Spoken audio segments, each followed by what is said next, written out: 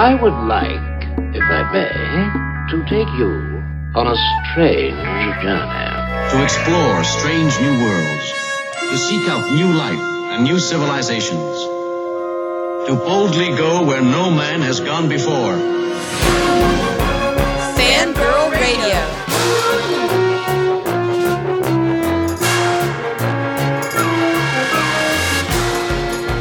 Mothers, lock up your sons. The fangirls are busting out all over. It's Fangirl Radio. Fangirl Radio.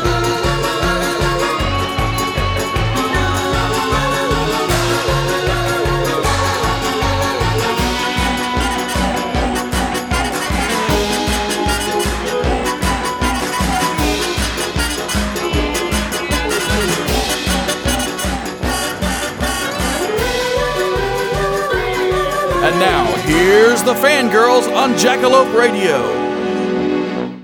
Hey everybody, and welcome to the latest and greatest episode of the Fangirl Radio Show. I'm your host, Jessica Dwyer, and with me this week, once again, is the lovely and talented Miss Sarah Buck. Hello! And this episode, the majority of it is going to be an awesome interview that I had with Mike Flanagan, who is the writer and director of Oculus. The newly released to DVD and Blu-ray film came out this Tuesday, starring Karen Gillan and Katie Sackhoff, who both kick ass. They're both Seriously. The movie is one of the few horror films in recent memory that actually creeped me out. Anytime you have really creepy ghost demon-like figures that glare at you or have anything like, you know, twisted evil grinning, that's when you get me. Yeah, that gets me. That's the one that gets me too, is ghost horror. Like, seriously terrified of ghosts. Well, and this one, the parents turn against the children, and it's just messed up. There's a lot of messed up in this, and the film itself is actually very complex in how it's laid out.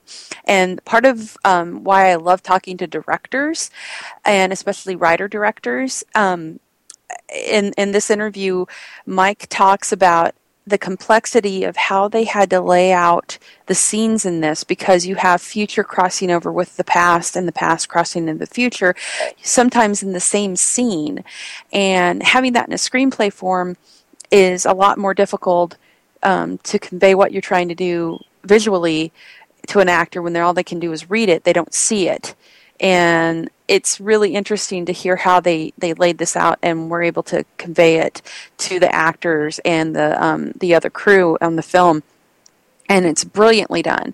And I love this movie. It's just really creepy. And it's an original horror film, not a sequel. And it did really, really well. And Mike's not too sure about doing a sequel to it because it stands on its own, which is nice too. It's a fully engulfed movie. It doesn't need a sequel, even though it could do one.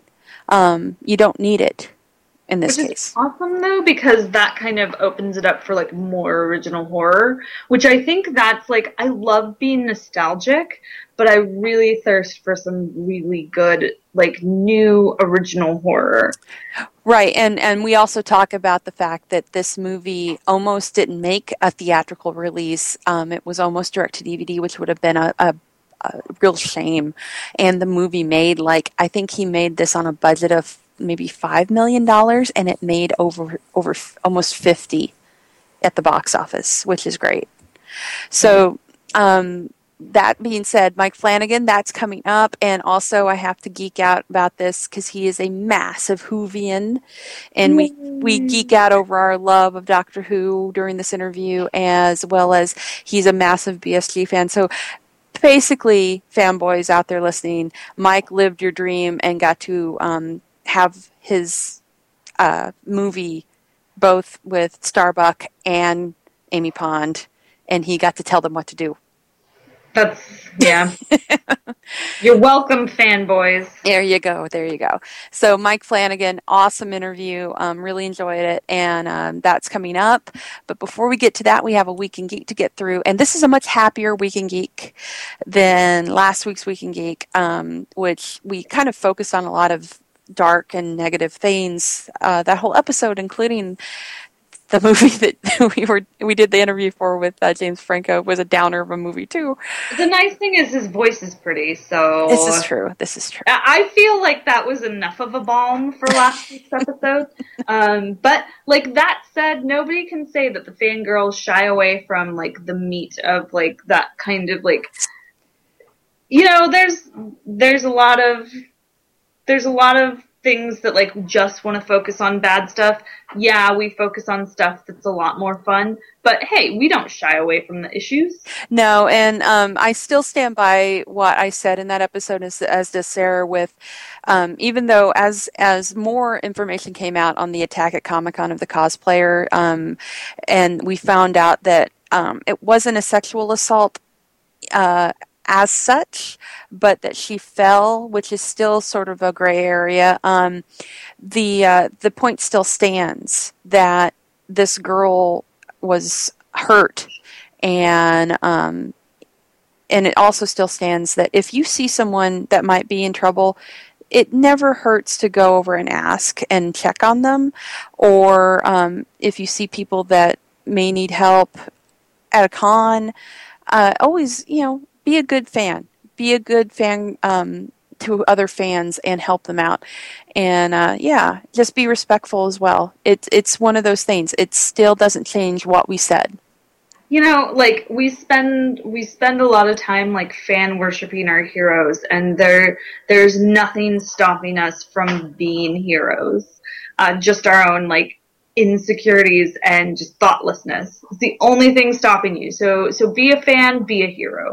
Yeah, I mean, the worst thing that can be done is they turn around and say, F off, or they say, no, I'm fine, thanks. I mean, yeah, that's all it takes, is just to be nice and respectful and do what you would like to have done for yourself if you were in a bad situation. Love your fellow nerd. I don't care if they like Twilight or Sexy Roger Rabbit. Love your fellow nerd. Exactly. So speaking of nerds, we've got a lot of nerd news to get through here really fast. The biggest of which is Guardians of the Galaxy. Woo! Which kicked ass. I'm totally hooked on that feeling. I am hooked on that feeling. Ukachaka. And I'm totally sexually attracted to a raccoon, which Sarah and I are talking about our feelings on this and coming to terms with our feelings with being sexually attracted to a raccoon. And I'm okay with it at this point in my life. I'm fine with it. I've come to the realization that sometimes you need to just take a minute and reevaluate your fetishes. Like, sometimes you see something, and maybe as you're reevaluating something, you're like, maybe this isn't a thing I'm super into. It was just Bradley Cooper. That's completely acceptable. But if it is, maybe you find something that grinds your gears. Maybe you are secretly a furry. And there's nothing wrong with that. No. Embrace it. Love it. Cuddle your furry. Cuddle your inner furry. But let Rocket Raccoon bring out your inner furry. Let Rocket Raccoon blast you off. I just said that. Oh. And you can never unsay it. I can't not say that. Yeah, no. That needs to be on a t-shirt. Also, like my whole thing was, as much as I did love Rocket, and Bradley Cooper too, man, he gets me. But Drax, my God. I think I have to be like a little bit more sexually attracted to Drax. I think I got that from Sarah, because we saw this together the first time we both saw it, and she was like gleefully cackling about Drax. It was so funny. My God, he's brilliant. Dave Bautista, I love you. It was really good. If you're listening, which I doubt, but maybe, I always just in case, because you never know. But yes, Dave Bautista, stole so many scenes. Brilliant man. I just have to say, and I've talked to James Gunn a couple of times. I've actually interviewed James Gunn, but I just really, really want to give James Gunn the biggest hug and ruffle his spiky little hair for this movie. Yes. I really do, because his inner fanboy was on display for everybody on this. It had heart, it had soul, it had all the feels, as Sarah said before. All the feels. And yeah. On top of that, he snuck in all these little things. Like at one point I saw Lloyd Kaufman, and we already knew Nathan Fillion was in there. And then on top of that, even more stuff's coming out that he snuck in, because he's a geek. He's one of us, and he got all this stuff in the movie. And I would tell you about somebody else who I found out is in it, but I can't. Just in case somebody listening to this has not seen the movie yet. We'll discuss that next time. Yeah, well, and here's the thing. The collector's area is where a lot of this stuff gets snuck in, and as it's being leaked out, James Gunn has released the fact that Adam Warlock's Cocoon is in there, and I guess it's somewhere in the collector's area. And then also, and this doesn't surprise me at all, some of the worms from Slither are in there, because they're from outer space, as we already knew. So they're in there as well. And there's probably there's tons of other stuff that he sneaks in. But that's where Howard the Duck shows up. Yes, and that's the big, that's top left-hand corner, if you haven't seen it yet, where you get that big shot with the collector, and not left-hand, stage left-hand corner, but right-hand corner, if you're sitting in the theater, there's a really clear shot of Howard the Duck for like a second, and then it blurs back out. Right, and that's where Cosmo is. Cosmo is. Yeah. He's in there too, and it's just a really good place to stick Easter eggs, because he collects all this stuff, and it's just brilliantly done. It's great. It's fun, and it's great. I love this movie. Thank you, James Gunn. You're the man. Another movie coming out this month that I am super excited about is My Secret Crack. The Expendables 3. It's on, and I've talked about my love for just my inner 12-year-old boy that I have inside of me, that I've always had, which I'm not going to get arrested for, because it's inside me and you can't find it. Sorry. That's just twisted and wrong, what I just said. It's okay. We support you. It's okay. We already just talked about wanting to have sex with a raccoon, so it's okay. Yeah. We can't really get any more weird than we've already done this. So we've crossed the veil. So Expendables 3 is coming out this month, and I am super excited about it. Mel Gibson's basically reprising the role he began in Machete Kills, which, if you have not seen, you need to rectify that right the hell now and go watch it on Netflix streaming. It is stupid fun. Yeah. But Expendables 3 is great, and Sly Stallone's already doing press about this, and he's talking about the Expendables, which is the female version that he's wanting to make of the Expendables. Yes, please. And it gets better. It's not only is it a female Expendables, but he wants to have Sigourney Weaver be the lead in it. And he's wanting her to play Barney Ross's wife, his character from The Expendables, who he divorces, and she gets half the mercenaries, because you split it half and half. And that just sounds awesome. It's so cute. You don't have to sell me anymore, Sly. I'm on board. Yeah, and I was telling Jessica earlier, I'm like, hardly a day goes by when I don't talk about Sigourney Weaver. She is amazing. Well, they need to have Sigourney Weaver, and they need to get Gina Davis. Because if anybody has seen Long Kiss Goodnight, you know that she can kick your ass. And that would just be phenomenal. And also, I would go with Jamie Lee Curtis as well. Ooh. I would, because, in they my could mind, have a scene with her and Schwarzenegger. That would be hilarious. Yeah. We need to write this. We should totally put a script together and just be like, here you go. Here you go, Sylvester. Ring the bell. There you go. There you go. Yeah. See, and that would be great because it would be written by women, so nobody could be like, blah, blah, blah. Oh, I would love to have Laura Dern in there too, because Hello Wild at Heart, Jurassic Park. Come on. Yeah, I mean, you could definitely put a very sci-fi spin on it because not only are those women known for their roles in action, but also in science fiction. Oh, it would be great. We could have it in space. I don't care. We could just go ridiculous with it. Yes. And you could have Sigourney Weaver walking around like a space station going, this seems oddly familiar. Yeah. You know. Oh my God, we're getting way off track. Yes, we are. We have spun out of control, which happens. Yes, which happens. it does.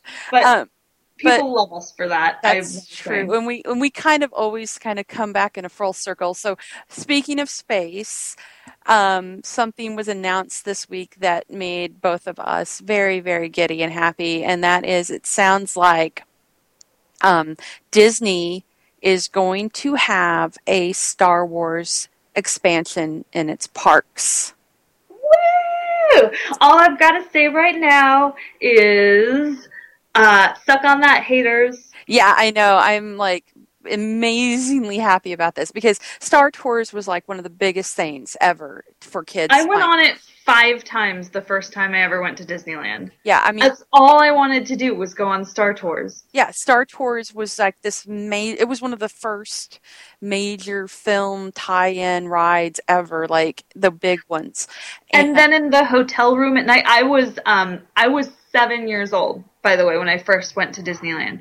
And I wanted to go on Star Tours a whole bunch and Space Mountain, and then at night I would demand on the free, I don't know what movie channel, probably HBO, that the hotel room we had there in Disneyland was, I demanded we watch Star Wars every night, so I lived it up big as a 7-year-old.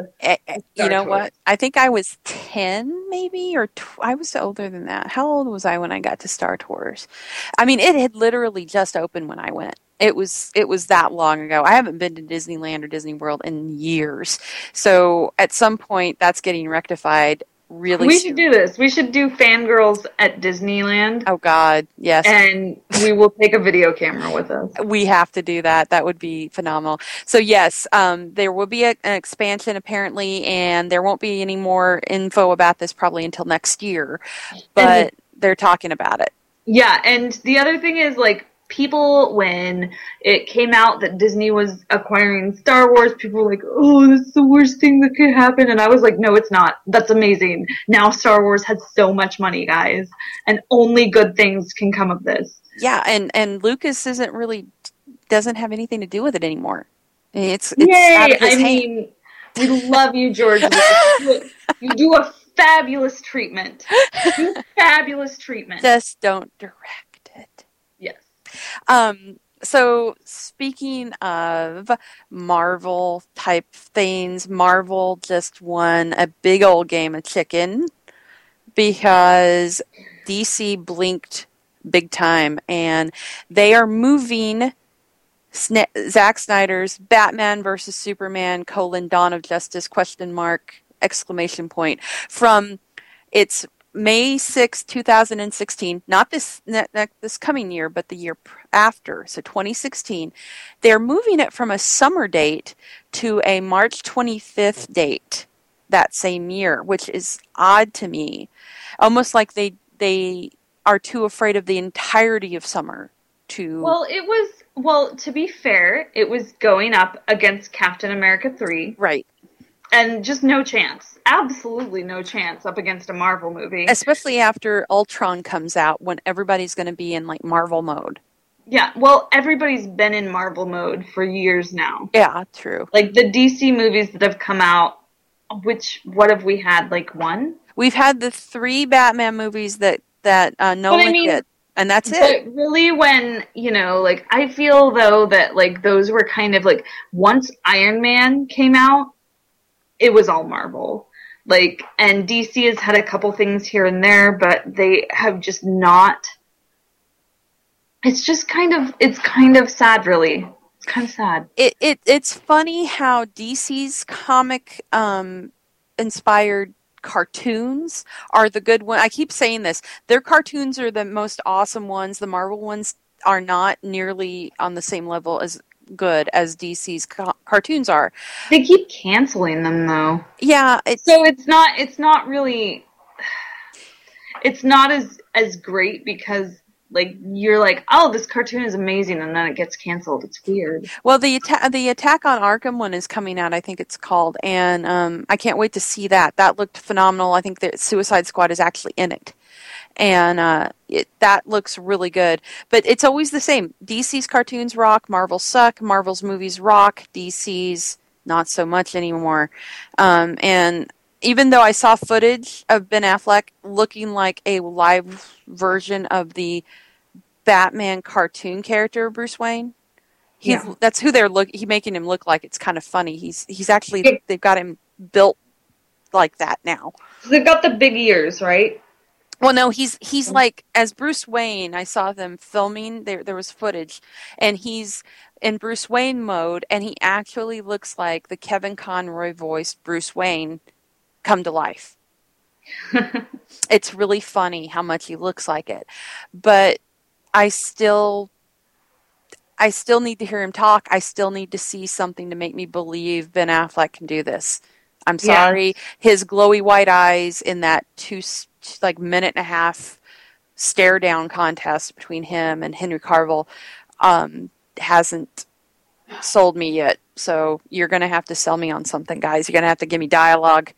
Yeah. And as I don't know if you guys have been reading on fangirlmag.com, but I go off about the Wonder Woman costume. We're still not convinced. Mm-mm. Gal Gadot, we're just not. Sorry. It looks like something Xena had at one time. Yes. Really. So I just think that I think that, and along with this announcement that they're pushing the date is also the announcement they put out this schedule. This like cute little schedule of like, August 2016, something from DC is coming out. Something 2017. Like every like they have the schedule of like 2 a year movies for the next like. And then they have the event movie. The event movies, which don't even have anything to do with DC, but they're like, woo. But it's like, okay, well, which ones is it going to be? They don't tell you. Yeah. They're like, well, this is a schedule. And then I think they just don't have anything yet.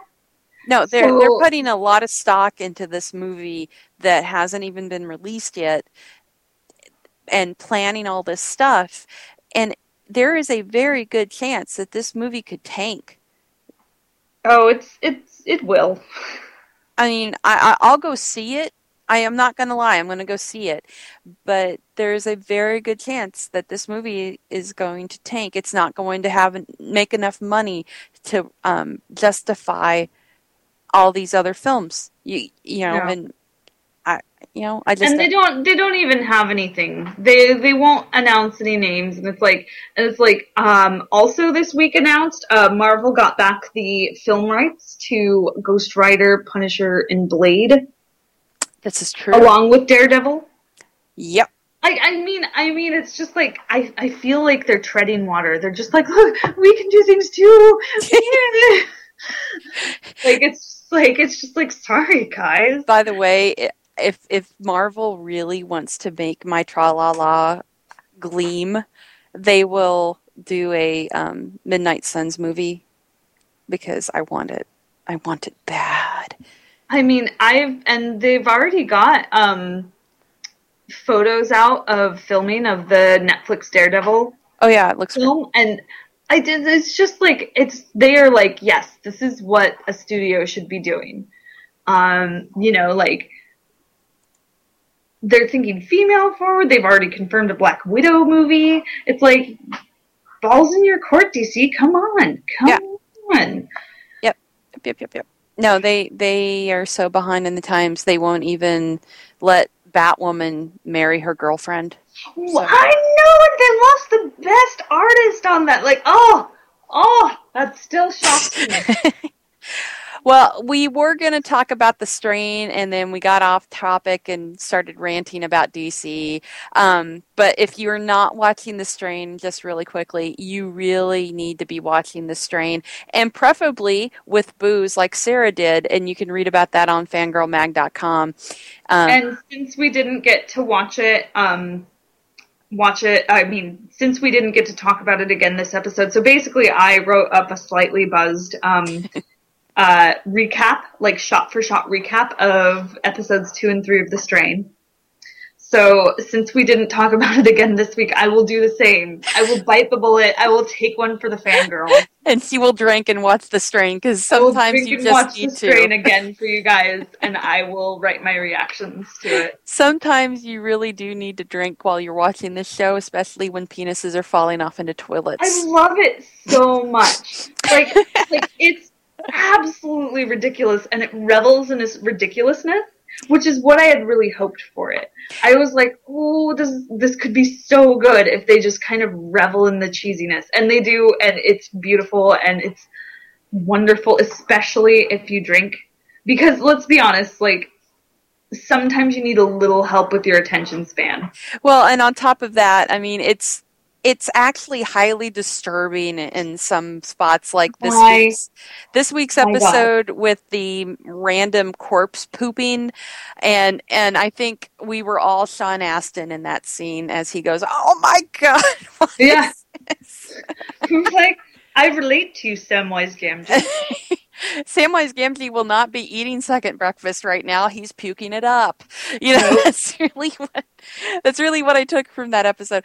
And it's just, you know, I love that Del Toro and Seth Kogan and the guys that are making this, just, they're going for it. They don't care. They don't care. The doors have been flung open by The Walking Dead and all these other shows. They're just going to show you whatever the hell they want.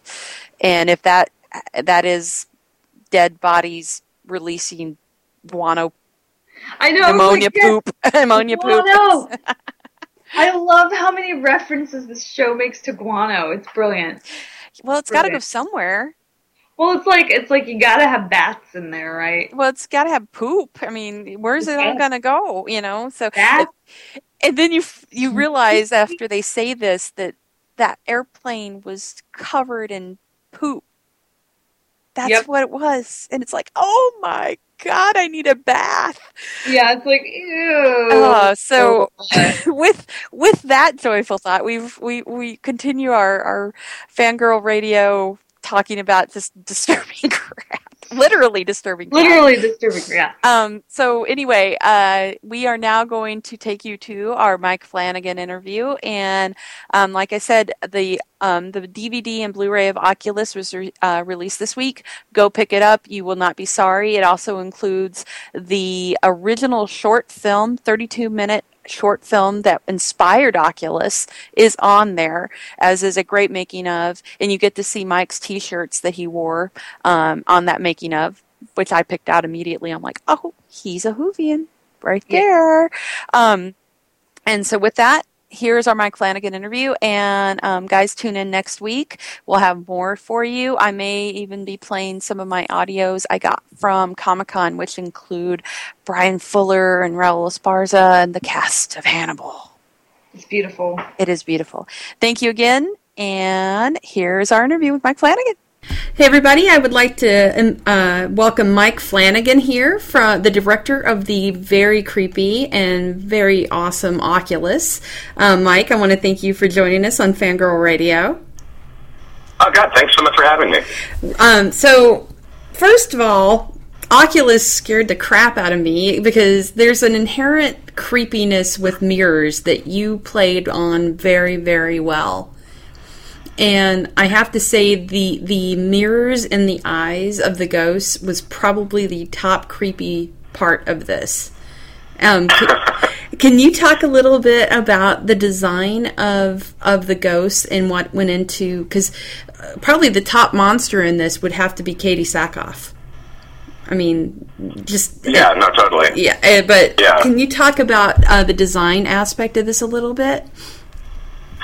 Well, sure. We had kind of been, trying to riff on that idea that, the eyes are the window to the soul. Mm-hmm. and to kind of, incorporate some kind of really soulless, reflective quality to that. And having mirror eyes sounds really cool, like when you throw it out in a room, but trying to design it is actually really tough because you'd have like 10 people sitting around a table trying to figure out, like, is the mirror behind the eyes flat? Does it cover the entire socket? Does it cover the eye like a contact? We had probably a dozen different variations of it that all looked kind of goofy. And we tried to do contact lenses, and they don't really make those, like a really reflective chrome contact. So we ended up doing it all digitally, and went with what I think is actually the simplest of the options, and I think hopefully it was the right choice, because the more elaborate we tried to make it, the more it just didn't look like much. But it reminds me of an image that like scared me like crazy when I was a kid, which is weirdly in Superman 3, the Richard Pryor Superman, where like this woman gets like taken over by a computer at the end. Yeah. And her eye opened up, and it was all silver, and that just scared me to death as a kid. So what we ended up kind of landing on was similar to that, and I got that same kind of like, that same kind of startle out of it. And but yeah, it was something that I ended up being really happy with. And when it comes to Katie Sackhoff, she actually created much of that monstrous appearance herself, just physically. Like she didn't want Marie to come off like a zombie, or to come off like a ghost, and she ended up kind of coming up with this very feline kind of parkour movement. Yeah, she moved really, really, like creepily, like with a lot of grace, but with purpose, and and determination, and it came off very feral. Yeah, feral, I think is the perfect word for that. Like, and I remember when she first got to set, she came a few days before production began, and we would sit in the conference room of this hotel where everybody was staying, and she was crawling up on the tables and like running and jumping over the stairs and like trying to find this movement, and it was really fun, and she just threw herself completely into it.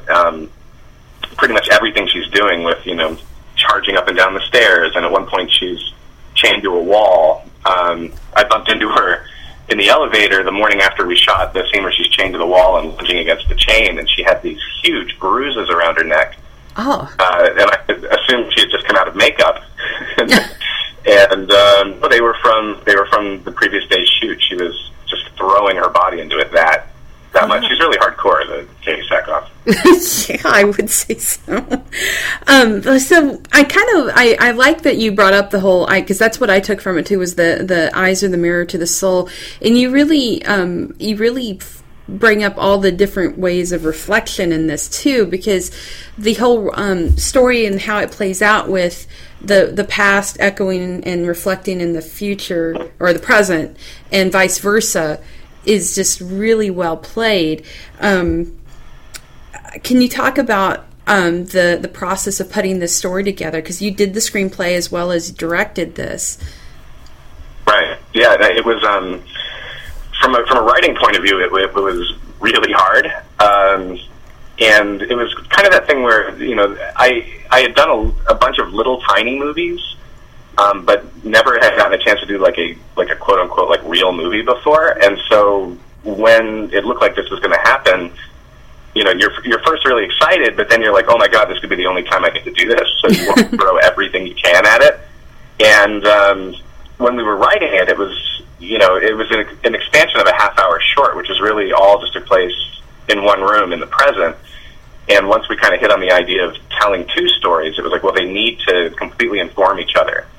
And that idea of having a motif of reflection and distorted reflection, it's really important to try to thread that in throughout the script. And the way we ended up doing it, because it got so confusing, because we were back and forth in time an awful lot in that movie. Oh, yeah. And I wanted it to be so, like, every time we transitioned, there needed to be a really good reason to do so.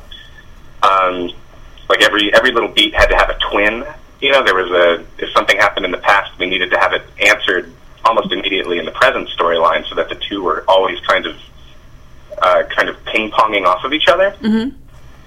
And so we sat and wrote out both stories separately. And it was like, this is the entire past storyline, this is the entire present storyline, and we wrote them all out on index cards.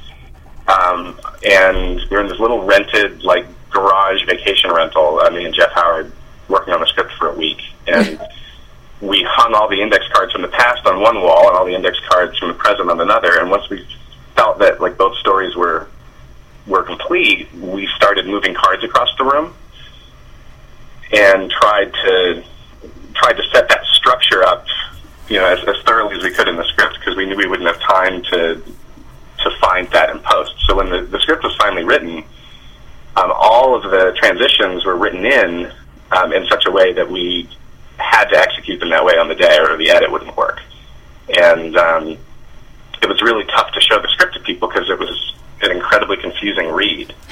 And we ended up having to do, it's simple, but we ended up having all the past stuff italicized on the page and all the present stuff looking normal, just so that actors and financiers and executives could read it and understand where we were in time. Which we try to tell them, it's like, it's going to make sense when you see it, but they're like, well, in some of these scenes you've got the kid characters stepping past their adult counterparts in the same moment. And it's like, well, yeah, that's going to be part of the fun of the movie, but it was really hard to get that across on a script page. And so yeah, we built it as meticulously as we could, and then we're lucky enough to have a cast that could kind of sift through this very Corinthian screenplay and would show up ready to work and kind of understand how it all fit together. But it was certainly hard. See, that's one of those things I love hearing about, because you never hear about the complexities of something like this in the script and how you have to convey it to people that aren't in your head and know what you're wanting to do. And when it's just in paper, it's a lot more difficult. Oh yeah, no, it's impossible to read that stuff, and even some of the actors at times would be like, okay, so for this scene, Karen Gillan would be like, so is this me doing this, or is this Annalise? And it was like, well, both. And the way we're going to have to shoot it is, you're going to have to come in the door carrying the lantern, and then we're going to have to call a hold and fly you out of the frame and put Annalise on a golf club standing exactly where you're standing. And you both have to react to the same thing, and it'll all make sense in the edit. But there's certainly, we asked a lot of trust for the actors for that, because there were times where people were just lost. And, Rory Cochrane at one point is carrying a plate of food up the stairs to bring to Katie Sackhoff, who's chained up upstairs. And in the course of that scene, he walks through the house fully decorated for the past storyline, fully empty for the present storyline, and he passes and interacts with both Annalise and Karen at one point. And Rory's just carrying this plate of food, and he's like, all right, I guess, this is weird. And I was like, yeah, it really is, dude, I'm sorry, it's gonna work, it's gonna be cool, but just carry the food and it'll all work out. And, yeah, there's just moments of that where the actors have to just kind of be like, all right, if you say so. That's hilarious. So I love the fact that you got, in one movie, two very beloved female science fiction icons playing two very determined... I really appreciate that. Can you talk about the casting? Did you mean to get two icons of sci-fi in this horror film? It was a dream come true for me. I'm a big sci-fi geek. And I'm a major Whovian, I'm a big Battlestar fan, and the funny way it all worked out was back in 2005, we had finished the short film, which is really just one guy alone in the room with the mirror. And the first thing we wanted to do when we talked about a feature expansion was to change the gender, come up with a really great heroine, and the voice that we used to create that character, which eventually became Kaylee, was Katie Sackhoff. And we had a picture of her up on the wall, and we were writing, and it was like, we're trying to write a heroine the likes of which Katie Sackhoff would embody. And so she was the inspiration for Karen's character. And as the years went by, and it took 7 years to get the movie made, as that all kind of went its way, I I, of course, was, a religious Doctor Who fan and loved Karen's work on that show. And so she was the first choice for Kaylee. When we cast her, I was kind of over the moon. It's very rare that you get your first choice for any role, particularly Karen Gillan. So it was really, really incredible. And we hadn't really considered Katie Sackhoff for the movie at that point. In our casting efforts for Marie, we'd been looking at actresses who kind of bring that a much softer kind of expected maternal quality to it. And when we found out Katie was available and had really liked the script, like the light bulb just went off, and it was like, I've never seen Katie do something like this. I think she can make Marie much stronger and much more interesting. And then the geeky fanboy in me was like, I can't, if there's a chance to get Amy Pond and Starbuck in the same room, I have to go. And so we were able to cast Katie very quickly, and when she and Karen showed up on set, it took me about 24 hours to get over just the geekdom of it all. And they were both very patient with me for that day, which was great, because I mostly just kind of stared at them both and kind of jumped up and down and clapped. But yeah, I calmed down at a certain point and stopped, quoting their TV shows, and we got to work. But yeah, it's I think the two of the strongest and most dynamic actresses working, and in a genre that I think tends to really, really weaken and underutilize women. To have two characters of that caliber in movies is just a real gift for me, and they're two of my favorite people, both of them. That's awesome. And I noticed when you were making it, I love the fact, I saw some of the behind the scenes stuff that you were wearing an 11 t-shirt, and I thought that was funny. Oh yeah, no, it's we had I did a couple days where I was wearing a "So Say We All" t-shirt until Katie got visibly just kind of irritated by it. But when I first talked to Karen, when she had read the script and they said she wanted to Skype and talk about the movie, I was so excited and trying to play it really cool, and I wanted to be like, I'm this filmmaker coming out to America and do this, your first American movie. And I was playing it all cool, and we were Skyping for about 10 minutes, and I reached down to take a sip of my coffee, and it hadn't occurred to me that my coffee cup is actually a TARDIS. And so as I'm sitting there being all like, yeah, I'm cool, I'm casual, whatever, and drinking out of this TARDIS, like, Karen started laughing, and she said she knew she had the part in the bag. You played your hand too quickly. Yeah, I gave it away, and it was really neat because I ran out to meet her for the first time. She was in LA for one day on her way to Comic-Con, and I went to meet up with her at a bar in Hollywood the day before she went down, and she was going to do the movie, and it was all exciting, and we just wanted to say hi. And I got there shortly before she did, and she said, go get a table. There are actually going to be 3 of us. And I was like, oh, no problem. And so I waited at the table for her, and she showed up with Matt Smith and Arthur Darvill. And I completely lost it and was just a kind of a stammering idiot for most of that first hour of that evening. And in a similar thing to the TARDIS, I had left my house that day not knowing I was going to be seeing her, and certainly not knowing I was going to be hanging out with Doctor Who himself. I was wearing the same T-shirt you're talking about from behind the scenes footage, and it didn't occur to me until he kind of pointed it out and was just like, "Hey, is that me?" And I was like, "Oh, it's pleased to meet you, and yes, I'm wearing your face on a T-shirt." Did you get him to at least sign it? No, I managed to avoid. It was tough, but I managed to avoid all the impulses of hey, can I have your autograph, and can you take a picture with me? And I did eventually get a great picture of me and Matt and Karen at the premiere. That I'm really that was probably my favorite part of that evening. But that's awesome. But yeah, I'm a geeky fanboy at heart, and so this project was a real exciting thing. Not only was I able to go out and make a movie, which was a movie I've been wanting to make for almost 10 years. I did get to kind of live out a bunch of nerdy fanboy fantasies doing it, and that was really cool. That is amazing. I have to ask now, because I specifically am like the biggest Whovian I know in this town that I live in. Are you excited about the new Doctor Who at all?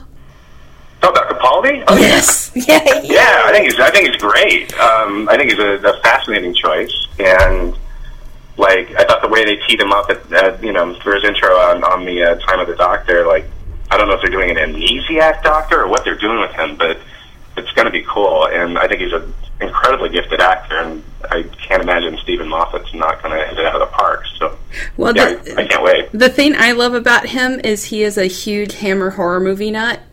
And totally, and he's a big, giant, massive geek fanboy about Doctor Who and all of the same stuff that we all love. So I know he's going to bring it. So I'm stoked. I'm very excited. I heard they're doing a theatrical release of the. I've already got my ticket. Premiere of the season. I cannot wait. I already got my ticket. Damn it! Wow, where do you get them? I gotta figure out where it's playing. Fathomevents.com, and they're doing. Some cities are doing a midnight premiere on that Sunday of the theatrical release, and then they're doing them on Monday as well, more wide release. And and they're going to have like extra goodies on them as well, like behind the scenes stuff and things. So. Fathomevents.com? Yes. All right. Yeah. I'm off to do that now. Yeah, because are you in LA? Because it'll probably sell out there, I'm guessing. I am in LA, and I'm all movie snobbish. I tend to only go to the ArcLight cinemas in LA. Oh, I would too. They'll be running it, but I'll go wherever they've got it. So. Yeah, totally. Get that now, because that's going to be. I loved going to the one. I can't believe we're verging way off topic, but I don't care because this is great. The listeners are like, what? The Whovians are happy. The Whovians are geeking out. I loved going to the Time of the Doctor, or the 50th anniversary one, because it was like a big giant WhoCon squished down into a theater.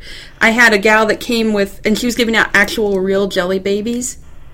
And she was dressed like 5, which made no sense, but her husband wouldn't dress up as 4, so she's like, I have to give them out as Peter Davison. And it was hilarious, and it was just amazing, and people were like cheering and crying, and we'd already seen it already, but we didn't care. So yeah. No, of course. No, I was in production when that came out, so I had to get it. I did that like same night Amazon Instant thing, and like created this incredibly complicated contraption to try to get a Blu-ray player with Netflix hooked up to a hotel room TV. So I could see it that night, and I was trying to shut down production so I could go watch it. That's hilarious. Yeah. The coolest one on Oculus actually was Karen's final episode as Amy Pond. Premiered, I think, a week before principal photography began. Uh-huh. And so we set up a little screening while we were in prep on Oculus at the cast and crew hotel, and I got to watch that episode with her, and she hadn't seen it yet. Aww. Yeah, that was really cool. She cried a lot. Yeah, that was the Time of the Angels one, wasn't it? Yep. Yeah. Or Angels Take Manhattan. Yeah. Yes, Angels Take Manhattan. Yeah. Oh, that was rough. That was a rough one. Yeah. I cried more for River in terms of that episode, because it's kind of like the Doctor kind of forgot she just lost her parents. Yeah. Parents dead. Mm-hmm. Yeah. Poor River. Well, River just gets I love River. River gets kind of the short end of the stick every time. Like going all the way back to Silence in the Library. It's like River always ends up taking the big hit. I hope she's coming back. Like they haven't said for sure. But the two of them together would be amazing, because the snark level would just be off the chain. I think between Capaldi and River Song, I think that. Totally. Oh gosh. So back to your film.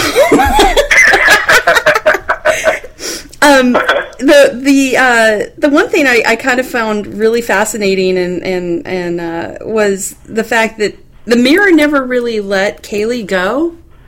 In terms of, I mean, it basically played her like a puppet, and was her own. Kind of spoilery here, but it was an instrument of her own downfall. She was. Yeah. And I thought that was really fascinating. But the ending of this movie is not a happy ending by any stretch of the imagination. Did you... Quite polarizing. Yes, yeah. And can you talk about... I think I've kept you too long, but this is going to be my final question. Can you talk... Did you have any kind of pushback when you submitted the script, or any of to the studio going to you and saying, this is not a great way to end this? There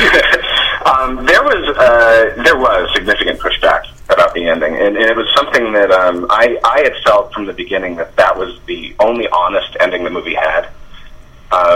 Was that if we had set this thing up and said it is this kind of ancient and unbeatable force, and then beat it, that it felt really dishonest. And one of the things that drives me nuts about the genre is when you set up these incredible, these incredibly terrifying entities, and then they're like, they're bested by a teenager in 90 minutes. Right. It always kind of rubs me the wrong way. And for this one in particular, in that idea of symmetry, the ending of the movie is, for me anyway, perfectly symmetrical. We're seeing the resolution of the story and the moment that kicked it all off. The moment that kicked everything off happening simultaneously. And the symmetry of it, I just could never let it go. And we knew when we turned it in that the studio was going to be pushing back to say, well, it's funny because people look at that ending and they're like, oh, it leaves it open for a sequel. And it was like, well, no, it doesn't necessarily. It concludes this story, is the thing. They had wanted at certain points to leave certain characters alive and things like that. That would absolutely tee it up for a sequel. And because we actively did not want to be thinking about franchising or sequeling with this film, it was like, okay, I love this ending. I think it's dark and tragic and sad. And it's like the movie's about seeing, the fuse being lit and the bomb going off all at the same time. And there was no other ending that I thought was realistic. It was like this was the way it was always going to go. The only other variation that I considered was just just swapping who it was that actually died at the end. Mm-hmm. But that seemed even sadder. So it's funny for me because it's like I'm very pleased with the ending. We knew it was going to be a problem. We knew when we tested the movie, we had, with the test audiences, we had about 50% of the audience who loved the ending and 50% of the audience who hated the ending. And it was like, well, then at least we have a unique ending. At least we're not going to just kind of play it down the middle. I'd rather be polarizing than forgettable.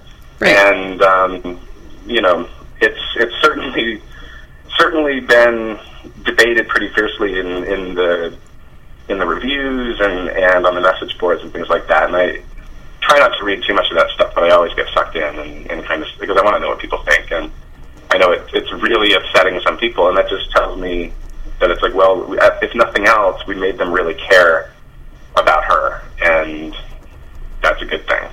Right. But yeah, the biggest pushback we got was on the ending and on the idea, which is the other major complaint I see about the movie, is people want a origin story for the mirror. And the studio wanted that too. Well, you know what I thought would be really neat to if this movie made a lot of money. It did a great job with a small budget making its budget and a lot more back, which was phenomenal for a horror film. Yeah.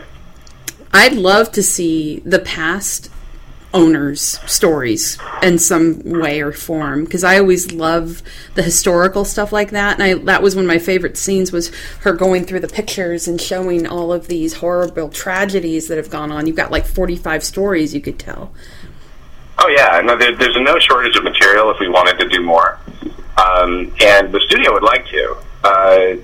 For me, it's kind of like I jumped onto another movie right after, and have another movie coming up next year already. And it was like, if the timing works out, and there's a take on a sequel that that makes me as excited as the first one, then I'd love to do it. What I don't want to do is like cynically crank out a sequel to try to make money. There's no horror franchises that do that. What are you talking about? I know. I'm not going to drop names, but well, it's just funny because like, and it was interesting because like even Jason Blum, who is like Mr. Franchise, when he came onto the project, it was like we're not even going to say the word sequel. We're not even going to go there because the story's very it's self-contained. Yeah. And he's like, if the right thing comes along, then yeah. But his thing with it was, he got involved with the movie because he saw it at Toronto and thought it was really, really different, and is in a place himself where he's like, the market's oversaturated. There's a lot of content that's just kind of recycling ideas, and he's like, I just want to get different things out there on a wide release, because they almost never get a wide release. And, he was like, I'm not here to start a franchise, I just want to get this movie out on 3,000 screens, because, movies like this don't get that kind of release. And he's right about that. Like, we were touch and go on the release up until the 11th hour. It looked like it was going to be straight to DVD. So, in fact, it was, I think, his involvement at Toronto that made it possible for them to put it out wide, because if the studio couldn't have put, from the producer of Insidious and Paranormal Activity on the poster, they never would have released this movie. No, that's how the game's played, and it's kind of sad that's it is how it has it's to depressing. be. Yeah. And then it's funny because you get horror fans who are like, oh, the wide release market is all just the same old stuff. We want something different. And then you get a movie out that's different, and you get the same horror fans who are just like, it wasn't what I expected. Give me Pablum. I want a cookie. I want the cookie cutter movie. What happened? No. God, I know. It's so frustrating because it's like, being a horror fan. Horror fans are the best fans in the world and the most passionate. And they're so, like, we are so volatile with our love of the genre.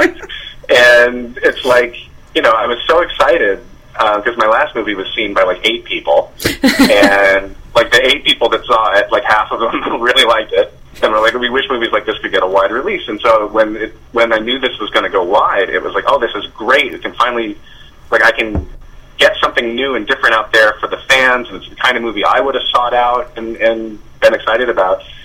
And the polarizing reaction was really just kind of surprising to me. It was like, oh, well, I thought this is what we wanted. And it was like, no, it's not what we wanted. Okay. And then some people really dug it, and some people didn't, and that's fine for any movie. But it's tough. I've talked to a lot of other horror filmmakers as I've gotten to go on the festival circuit and stuff, and there's this kind of confusion with everybody, where it's like everybody wants to deliver material that's going to make the fans happy. Like, everybody wants to please the fans, and no one knows how to do it. like nobody knows what the rules are that's going to make for like a wide release horror film to really set people on fire. And then when movies like The Conjuring come along and just dominate, it's like everybody looks at them and they're like, well, what about that resonated? Like, what was that a definitively better film than some of these limited release films that we all love? And it's like, no, there's just some magic, and there's something that happens there that we can't quantify it. And the problem is if a filmmaker or a studio tries to just recreate it, which is what a studio will do. They're like, how do we do our contract? They've already got the sequel. Annabelle's coming. Oh yeah. No, she is, and it's like they're going to try to just hit the same note they hit last time and make money, and then the fans feel that, and they feel exploited, and they understand the cynicism behind it, and the whole cycle starts again. And so it's like, a lot of the filmmakers that I talk to, everybody's just kind of like, it's like we try to make the movie we want to make, feeling as though it could be a big hit or a total failure, and we may never get another at bat. So we might as well just try really hard on this one and just like cross our fingers, because there's no way to know, what works and what doesn't. Right. So it's way too late. And that's kind of like the movie Mama, which I absolutely adored. It was different, it was beautiful, and it was a horror film, and it did really well. And I was shocked and happy by that. Oh, it killed, and they spent more money on that movie than, like, there's this sense with horror movies that you either have to do them under $5 million and kind of do the Blum model, and then that way you can't lose money, but you're at that point resigning yourself to making a movie in a house and with a cast of 4, and it just kind of is what it is.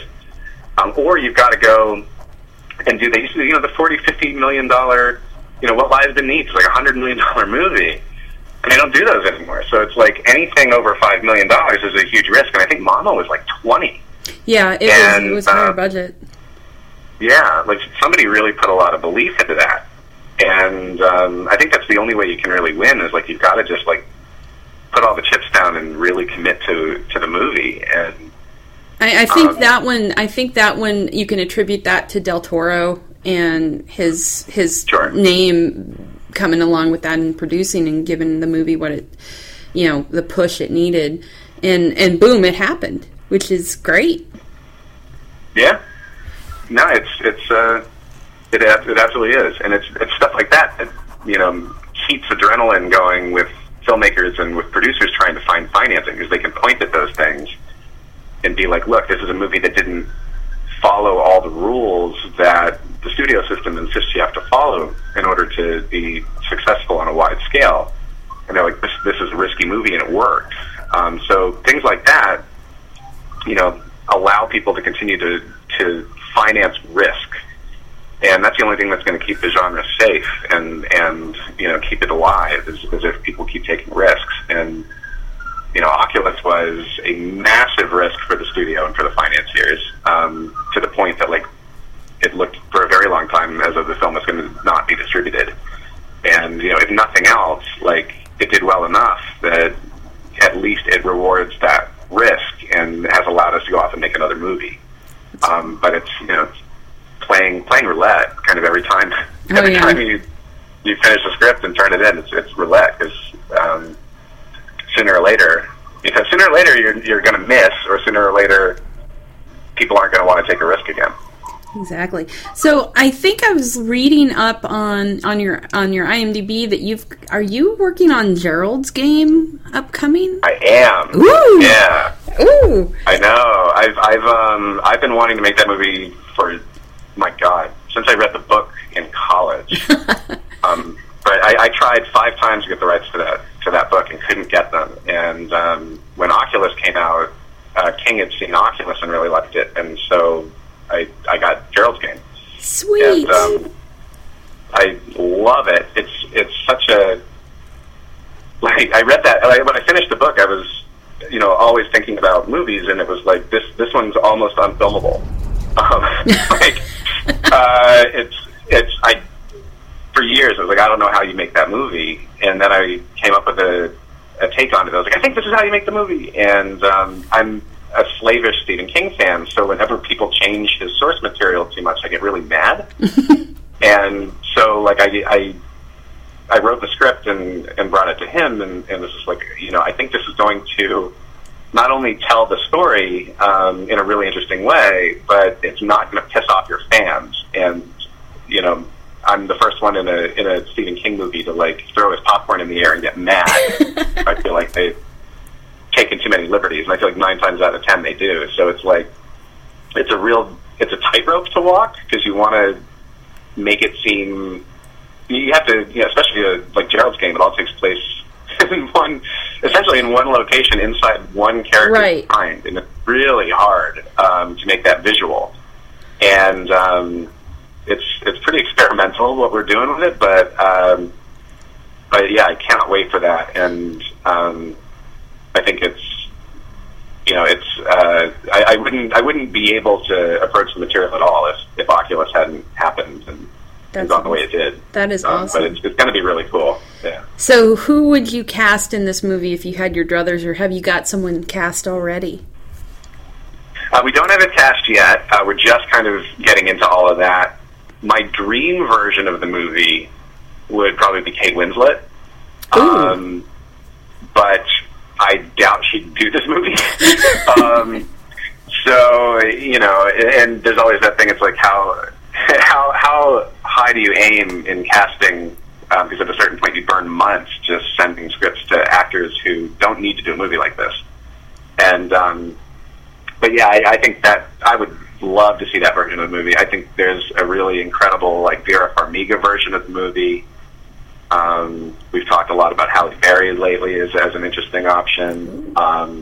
But yeah, I mean, it's a tour de force for the right actress. Right. And, I was going to say, this is a juicy part, so you might be surprised at who would go for that.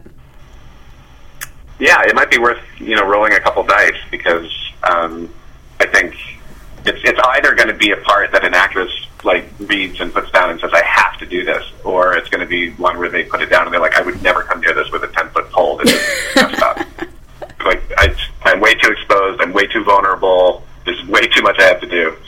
But yeah, for the right actor, it would be great. And, there's also a part of me, depending on how long it takes to get the production mounted, because these things all take on a life of their own. I would, it's a part I just as happily, work with Karen Gillan or Katie Sackhoff again for. So it depends on when it goes. But yeah, it's going to be a dynamite female lead for the right actor, and God, I hope, I hope we have something cool to announce about that before the end of the year. That would be awesome. Well, Mike, I want to thank you so much. I've kept you way too long, but this was just great to talk to you. It's great finding another kindred soul and Whovian love and horror movie love, and it's just great that you're getting to do what you love, which we're all about that here, and props to you, man. This was a great film. I loved Oculus. It was creepy, and I don't get creeped out anymore, and this creeped me out.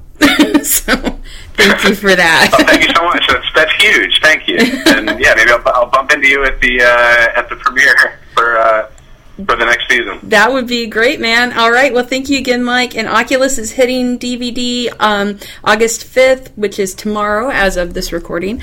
And you need to check this out. It's already on demand and online on iTunes.